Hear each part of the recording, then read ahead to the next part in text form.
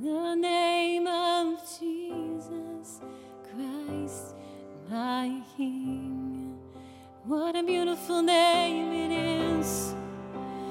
Nothing compares to this. What a beautiful name it is. The name of Jesus. What a beautiful name. What a beautiful name it is. What a beautiful name it is. The name of Jesus Christ. So much beauty. What a beautiful name it is. Nothing compares to this. What a beautiful name it is. The name of Jesus. And one day every knee will bow in heaven and on earth and under the earth, and every tongue will confess that Jesus is Lord, to the glory of God the Father. What a beautiful name it is. Amen. So much beauty. You're so beautiful, you are. So much so.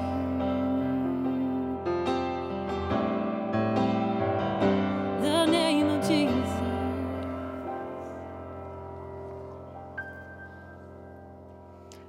I love that song. Do you? There is something about the name. There's just something about the name of Jesus that it's melodious, it's beautiful. His eyes, the scriptures say to us, are like rivers of water, like liquid love. His appearance radiates. His presence is extraordinary. His love is radical. And the hope he gives us seems unbelievable. Amen. The beautiful name of Yeshua Messiah, Jesus. Thank you, Juliana. That was wonderful. How's everybody doing? I'm so glad to see everybody here. I know that there's vacations and things, and this time of year, people lose interest and or lack of commitment and all sorts of things that happen. But here's what I say when I pray for you all. Lord, bring the people who need to hear this message here today. Let those people that are out across the nation dial in and stream this class today, because you see, the Lord has divine appointments for you today, and this is one of them. An appointment to come into this sacred space and worship Jesus and meet him in spectacular ways. It's because where he is where we want to be. And where the presence of God is where extraordinary things happen to ordinary people like us. Amen? Who in the story today is the guilty woman?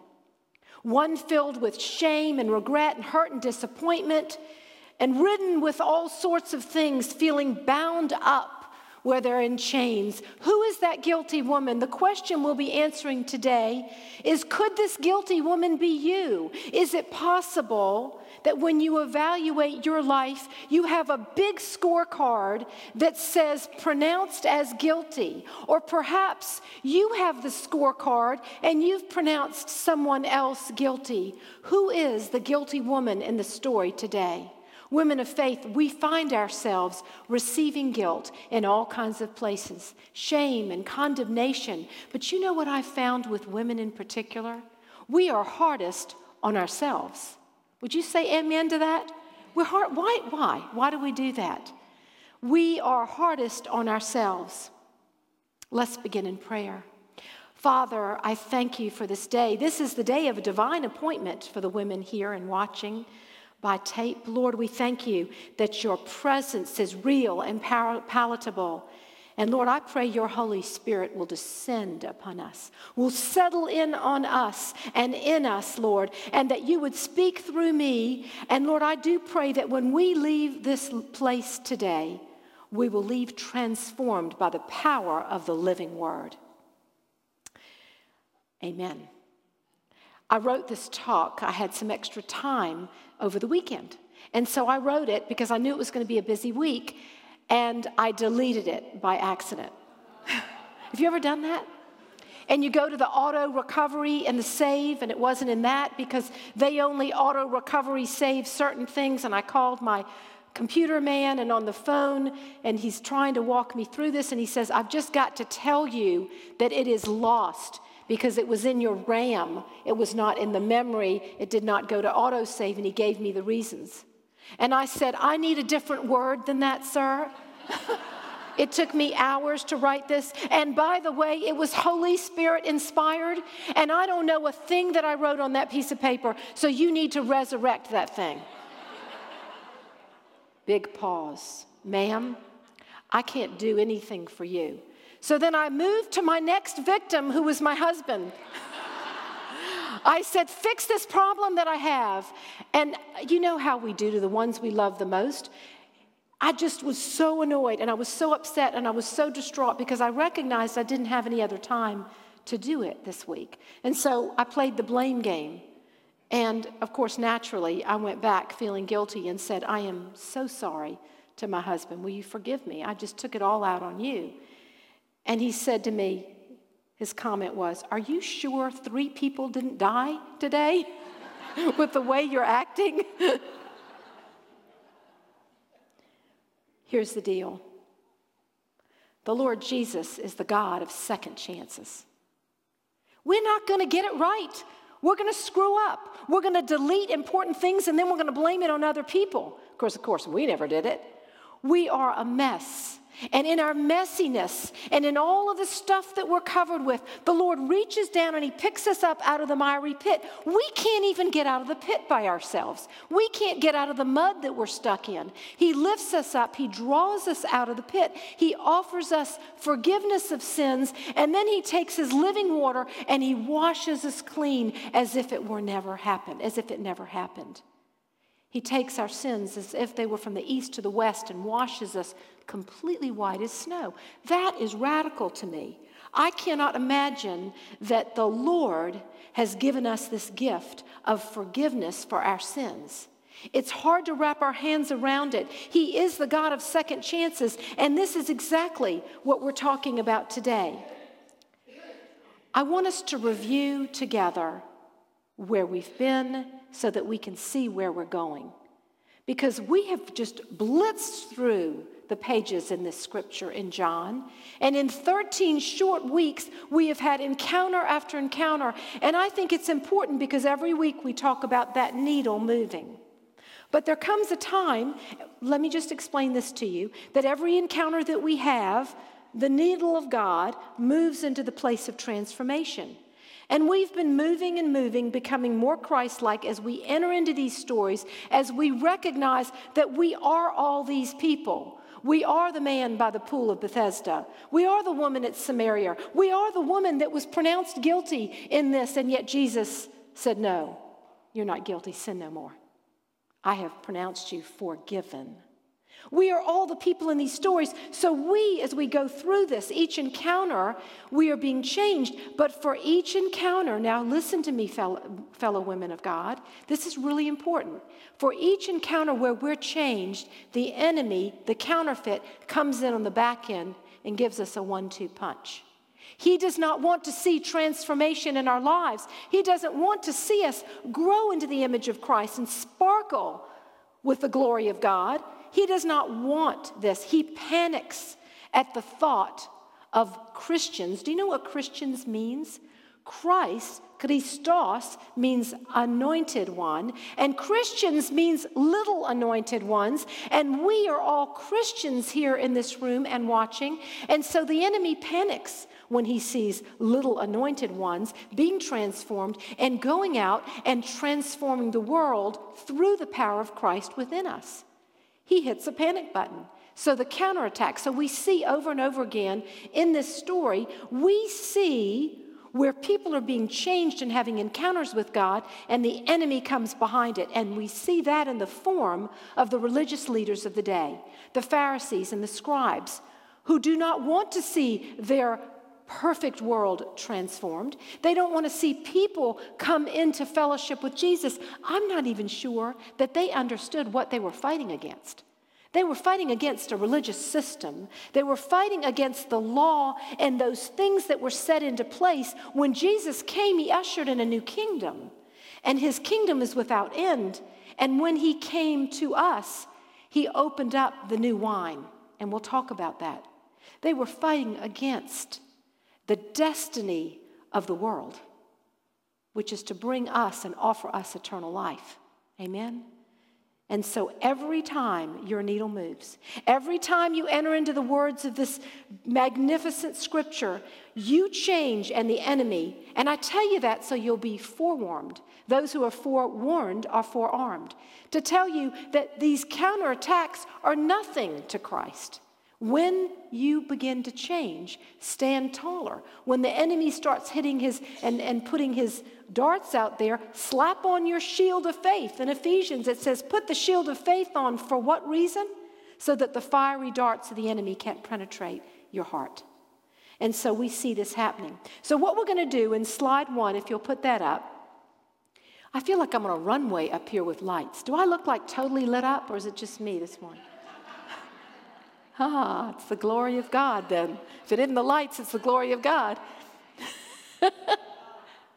What we're going to do here is I want you to open your scriptures to John chapter 1. We're going to take a little bit of time on the front end of this teaching because I want you to see the needle moving in encounters with God. I don't want us to just extrapolate each chapter as we look at it. And certainly Max Lucado does a wonderful job in the study guide, but it certainly paints this big picture. And I want us to enter in so that we really are understanding the holistic picture of what's going on and what God is doing in our lives as we study and meditate on the word in John. So what we see in first chapter of John, and by the way, back to the needle. What happens with people is we begin to be transformed and we get to a point in our lives where we don't want anymore. Where we think, thank you very much, God. That was a wonderful gig. I enjoyed it. We've gone so far, but this is about as far as I'm going to go. Now, obviously, you don't say that, right? Nobody says that to God. God, I've had enough of you. I mean, the truth is, you don't even realize it. But here's what happens. We get ankle deep. This is in Ezekiel. It's in somewhere in the 47th chapter. I'm not exactly sure where it is. I'm probably wrong there. But we see that the temple, the water flows from the temple. We are that temple. And we get ankle deep and we're like, this is fun. We can splash in the water of God. And then that water comes out. Ezekiel has a vision of the temple. The water's coming out of the temple. We are that temple. And pretty soon it's knee deep. Well, we're doing pretty good. The water of God is beginning. We're still having a good time. And then pretty soon it gets to be about thigh deep and waist deep. And pretty soon you're right about here. And it's right where your nose is. And you're thinking, hello, I'm going to drown. I'm not going deeper with you, God, because I'm going to drown. This is too much. And maybe consciously or unconsciously, you and I say no. We like to stay about waist deep because waist deep can take you. Am I just like screaming up here? Is it loud? We get it about waist deep and we think we're still in control, right? You can walk in the water waist deep and it begins to go like, and you're beginning to float and pretty soon you're up here. Now here's the thing. We get to that point and the needle begins to do this. I want God, I don't want him. I want to go deeper, I don't want to go deeper. Some of you here in this room and watching are right at that place. We all get there. We all hit that place. We all hit that patch, and we're not sure what's going on. Our spiritual life seems a little flat to us. We don't really hear God answering our prayers. We're not really sure what's going on. We've had these encounters with God, but something has changed. Something has changed. The needle's stuck. Well, I dare say the needle's not stuck on God's part because he's constantly transforming you from what? Glory to glory. So it's not on his point. He's moving you from glory to glory. So something's happened with you. The relationship is on your end. Either you aren't aware that you don't want to go deeper, or you're afraid, or you don't know it at all. So when you get to that place, that's the time where you go back to God and you say, Lord, I've had lots of encounters with you here, even studying this course or throughout the years, but I'm sensing that I'm stuck. And Jesus says, you are. This is your moment to go deeper.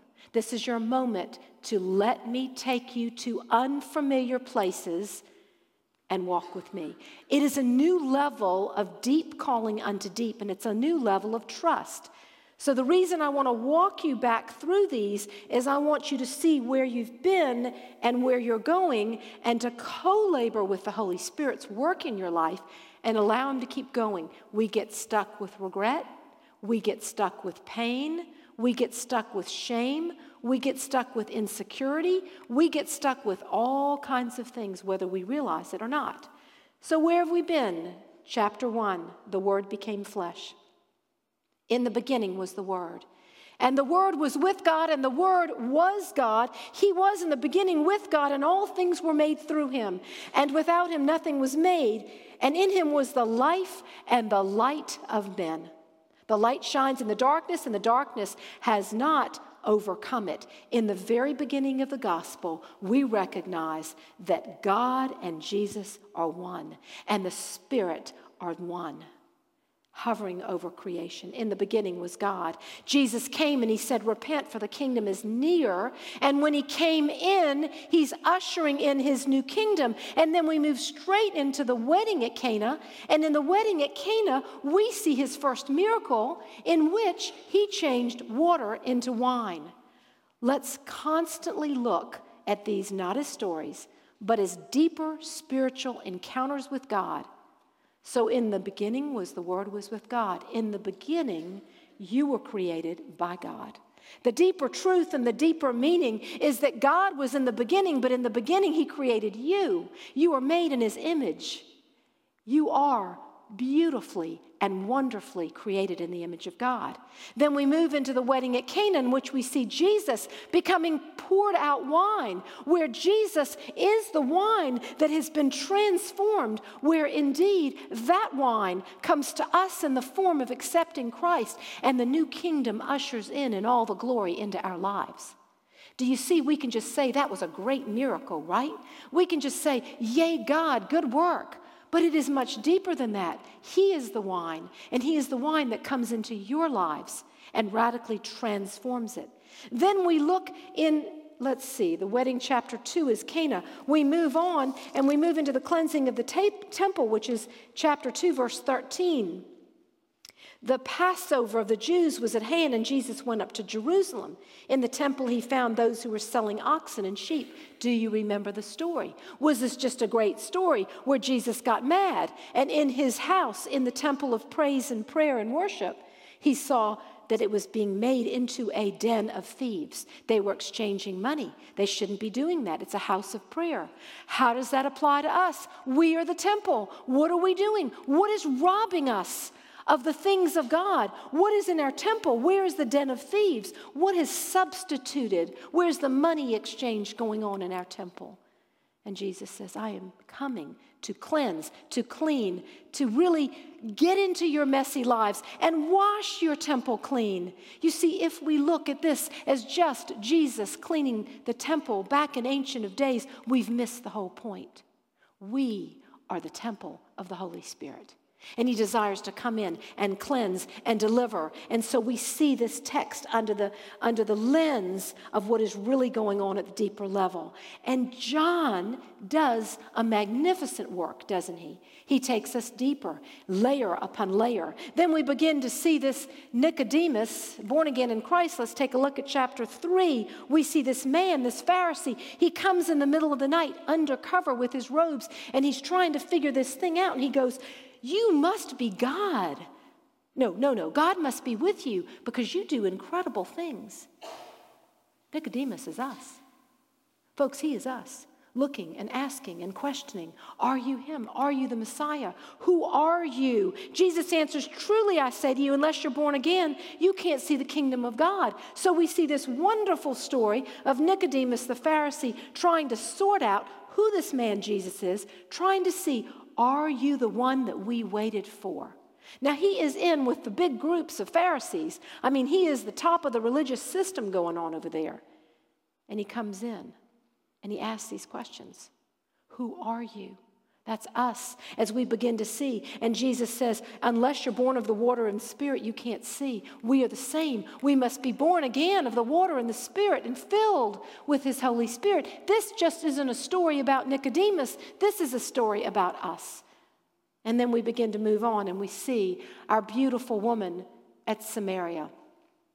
The woman who's at the well, look with me in John chapter 4. Jesus is learning that the Pharisees had heard that Jesus was making and baptizing more disciples than John. And then we get in and he begins to go into Samaria. He passes through the town. He meets a woman, verse 7, from Samaria, and he says, give me a drink. Now, do you think that he just randomly found this woman at the well? No, his daddy told him, I have you on mission. You remember this chapter? Sit by the well and talk to this woman. We are the woman at the well. We are thirsty and we're dry. And Jesus comes to us and he taps on the door of our hearts and he says, you're that woman.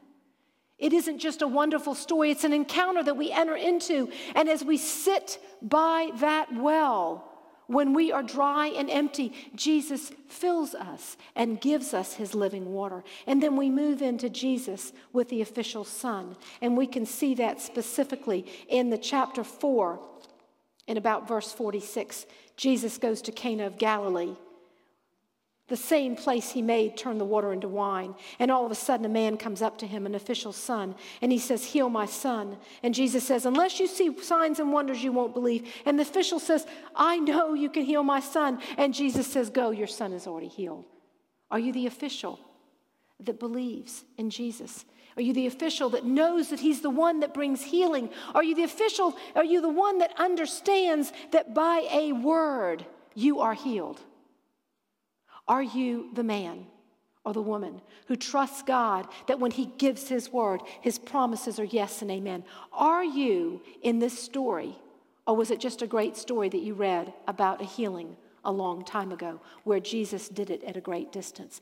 If you're not entering the story, you've missed the transformation that Jesus gives you a word.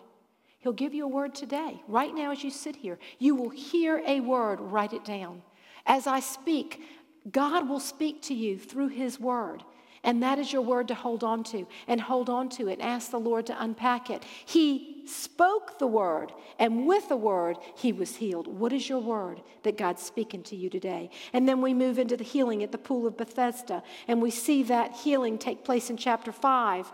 And he's in there, and the man is sitting there for 38 years. And Jesus says, you want to get well? Are you the man at the pool of Bethesda? Are you the woman sitting there? And you're sitting on your mat and you're wondering, do I really want to get well? I've been here a long time and I kind of like being bitter.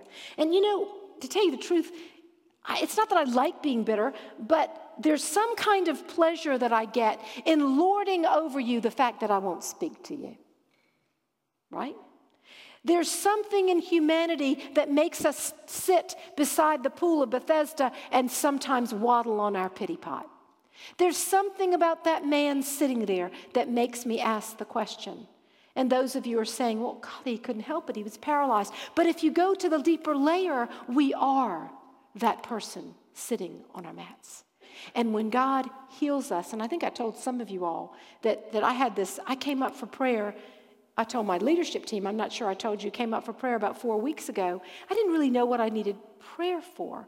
And I went up, and as I walked up, before I even got the prayer, the person that was praying for me said, I'm hearing that you have a fear of self-promoting.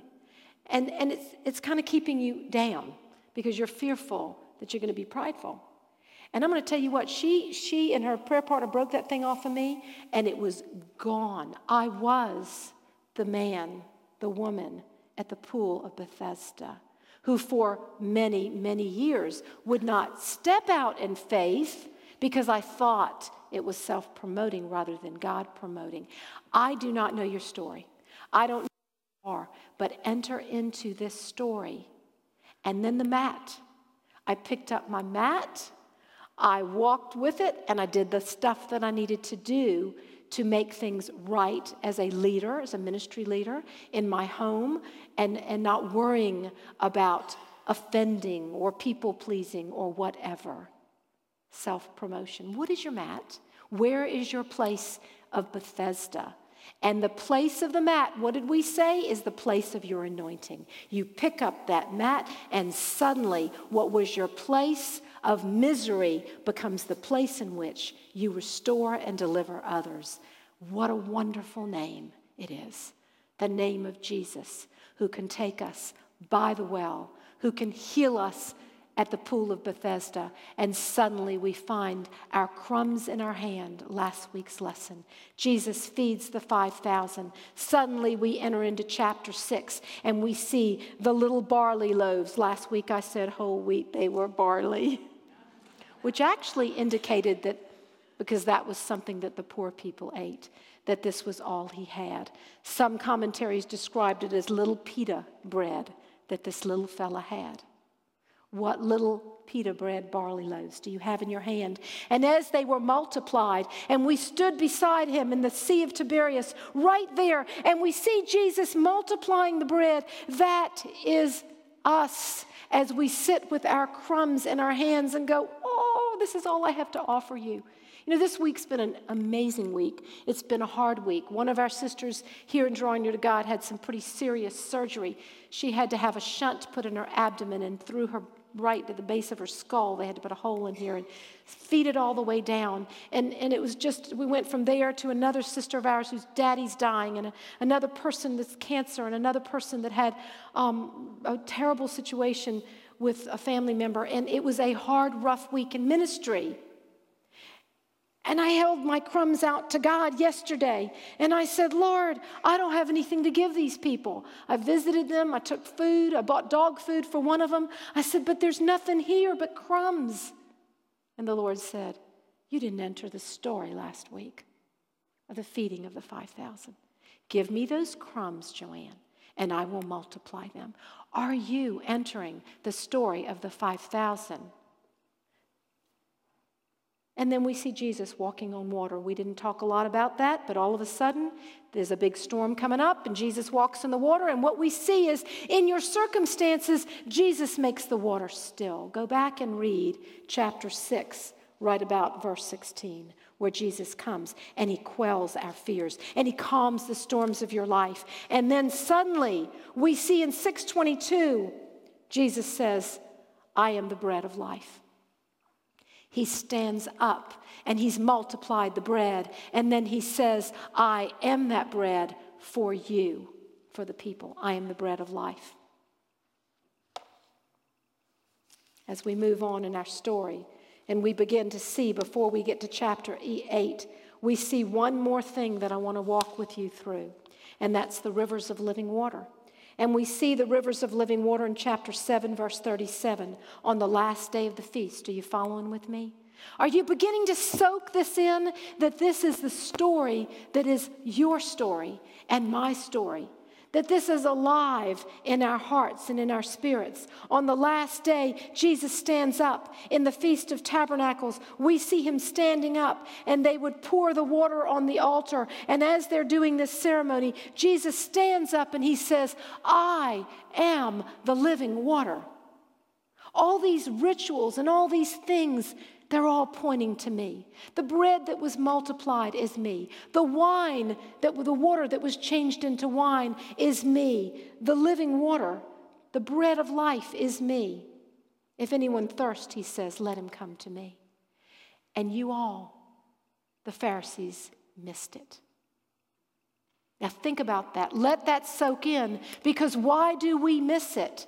Why do we miss all of these stories are about us and all of the things, that the transformation and the needle moving? How do we miss it? What blocks our eyes and what blocks our ears to seeing it? They missed it. The reason they missed it is that they were in their religious boxes. They were looking for the Messiah somewhere else, and he was in their living room. And for us, that's a poignant statement, that where we meet Christ is in our sacred, holy space when we praise him and seek him and worship him. He is not on the television. He is not in politics. He is not in your relationships. He's there, but he is not the relationship. Jesus, the rock, the beautiful name. We only can see him when we take our religious, pharisaical eyes and we open up our hearts to see him in the homeless on the street, to see him when we walk out the door this morning, to see him right here in our midst, sitting beside us. They missed him. Are we missing him in our homes? Those last points we're going to look at after we look at the woman caught in adultery, so we can take that down. As we go into this week's lesson of the woman caught in adultery, I want to frame it with the cross and Jesus' love for us and for you and for me, that while we were yet sinners, he died for us, that he sees us magnificent creations as we really were meant to be. A precious young woman wrote me an email this week, and she wanted to quote from a book she's reading, and I'm going to read it to you. This is what it reads. Jesus was so unconventional. He chose fishermen and tax collectors and prostitutes. He saw them through different eyes. The level of value he treated them with was so uncommon, and he believed in them. Jesus wasn't just a football coach, and this really struck my attention, who saw someone's potential. We do that, don't we? I see potential in you. He wasn't just a football coach who saw potential in people. He saw them fully restored into their original design. He did this through the lens of the cross, offering forgiveness and restoration back to the original design. Let's take a look at the next slide. This is my grandson. And this weekend, Indy, darling, you want to know which one he is? I don't have my pointer. So the little boy with the left has his hand up. They won the finals. And so the one right next to him, the little blonde, is my grandson. It's my daughter Catherine's son. It's the one that has 8 children. And they had just won the finals in basketball. It was such a sight to see, and they were so excited. And it was just amazing. And certainly this coach was unbelievable. He certainly saw the potential in each team member, and they won the championship. But Jesus is not just a coach that sees our potential. He sees through a developed lens of love, seeing them as God intended. He sees them completed. And that's the way he saw the woman caught in adultery. He saw her as she was intended to be, created at the beginning of time. He didn't look through. And you know, we do this. You can take that down. We try to fix people. And as women, we really do this well, don't we? We try to fix people. I see potential. I'm going to tell her this, and I'm going to do this, and I'm going to help her with her makeup, and I'm going to help her with her sin problem, and I'm going to help her with this, and I'm going to do that makeover, body, soul, and spirit, and before she knows, she's going to be a new creation in Christ. Goodness gracious, that poor woman who is your project. Jesus doesn't see us as a project. He's not just a coach. He puts his lenses on, and he says, man, I know who I created her to be. I know her destiny. I know her potential. I know who she is. And I love the socks off of her, just like she is, the woman in adultery. You see, he holds a scorecard in his hand. And the scorecard says this: it is finished. I'm the Alpha and the Omega. Yeah, I see you in your messy little place right there. But I see you as you are and were meant to be. Next slide. Here's the scorecard. You see, they won, and I was very proud of that, so I had to figure out a way to get this on the film. So I'm framing my whole lesson around coaching and scorecards. You can take that down. Jesus has a scorecard, and in it says, it is finished on the cross. Take the cup from me. God, I don't want to go through this, but Lord, I want your will. I want to do what I came to do. And you see, because he did that, his scorecard says forgiven, redeemed, restored, back to the original intention. Restored means this. It means bring back, return to the former original condition. Jesus looked at the woman and he saw her already restored. He saw her. She's dragged into the streets half naked. The question is, where in the world was the man? Why wasn't he dragged through the streets? Because we know in Deuteronomy, if you read your lesson, that indeed the man and the woman that were in this adulterous relationship were supposed to be taken outside the city and stoned. And speaking of those stones, Each of us has a handful of stones. We're either stoning ourselves with our guilt and shame and regret, or the shoulds and the oughts and the have-tos, or we're stoning someone else. And the Lord had them take their stones and do what? One by one by one. What stones do you have in your hand? Today we sang about the rock. On Christ, the solid rock we stand. The only rock that should be in our presence is the rock of Christ where we stand, and all those stones. And honestly, I'll tell you what I do in a practical way. Every single day I begin my day, as you know, here I am, the one that you love, and I give him my name because he has 10,000 people that are talking to him. By the way, I'm the one in Mount Pleasant, South Carolina, and my name is Joanne Ellison, and my surname is this. And by the way, I had a bad day yesterday, but my name means full of grace, and I remind him of that. And he scratches his head every day and goes, whoa, that woman has a lot of words in the morning. And from that point, I take the stones that are in my hand, and I say, Father, forgive me. And every single stone, and he's quick to show me, Lord, where do I need to repent? What did I do yesterday? Was there something in my heart? And one by one, the stones begin to fall out of my hand. And Jesus picks them up. He crushes them. He pulverizes them. He pours the blood of Jesus over them. And he says, it is finished. Go and sin no more. What a beautiful name. His name, the name of Jesus. Next slide. 8:1-11 is our text for today. And I've got to kind of wind this up. In fact, I'm not going to read it. The first part is we go to the Mount of Olives, and early in the morning, he came to the temple.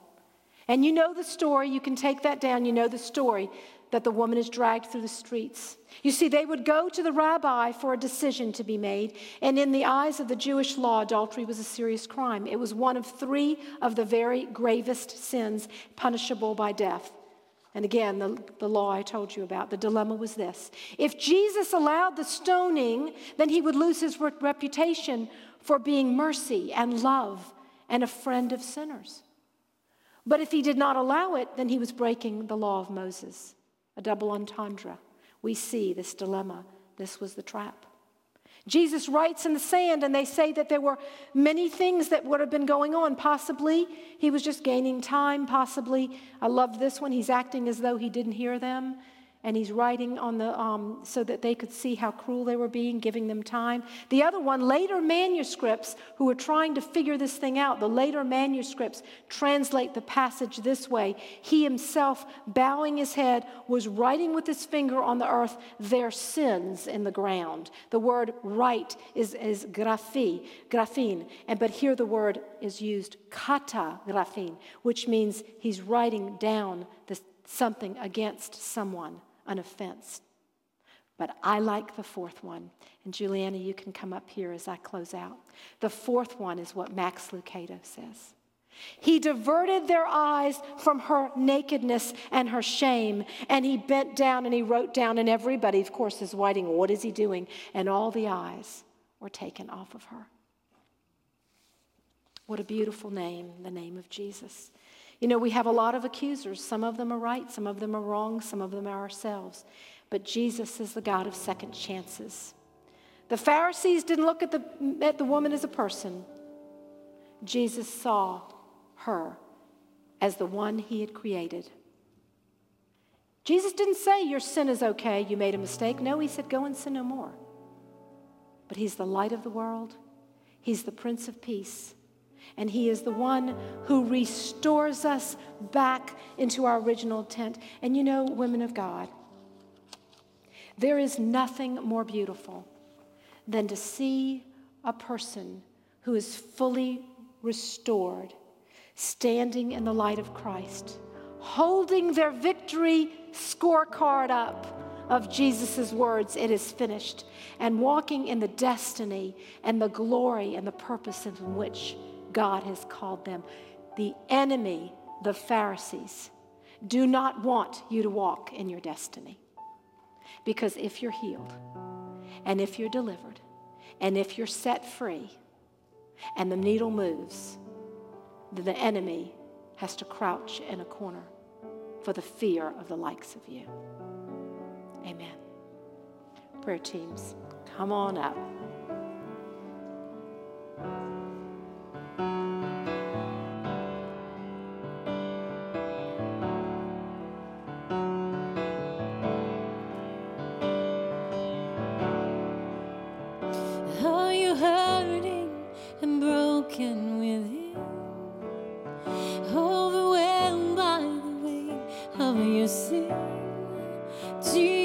Jesus is calling.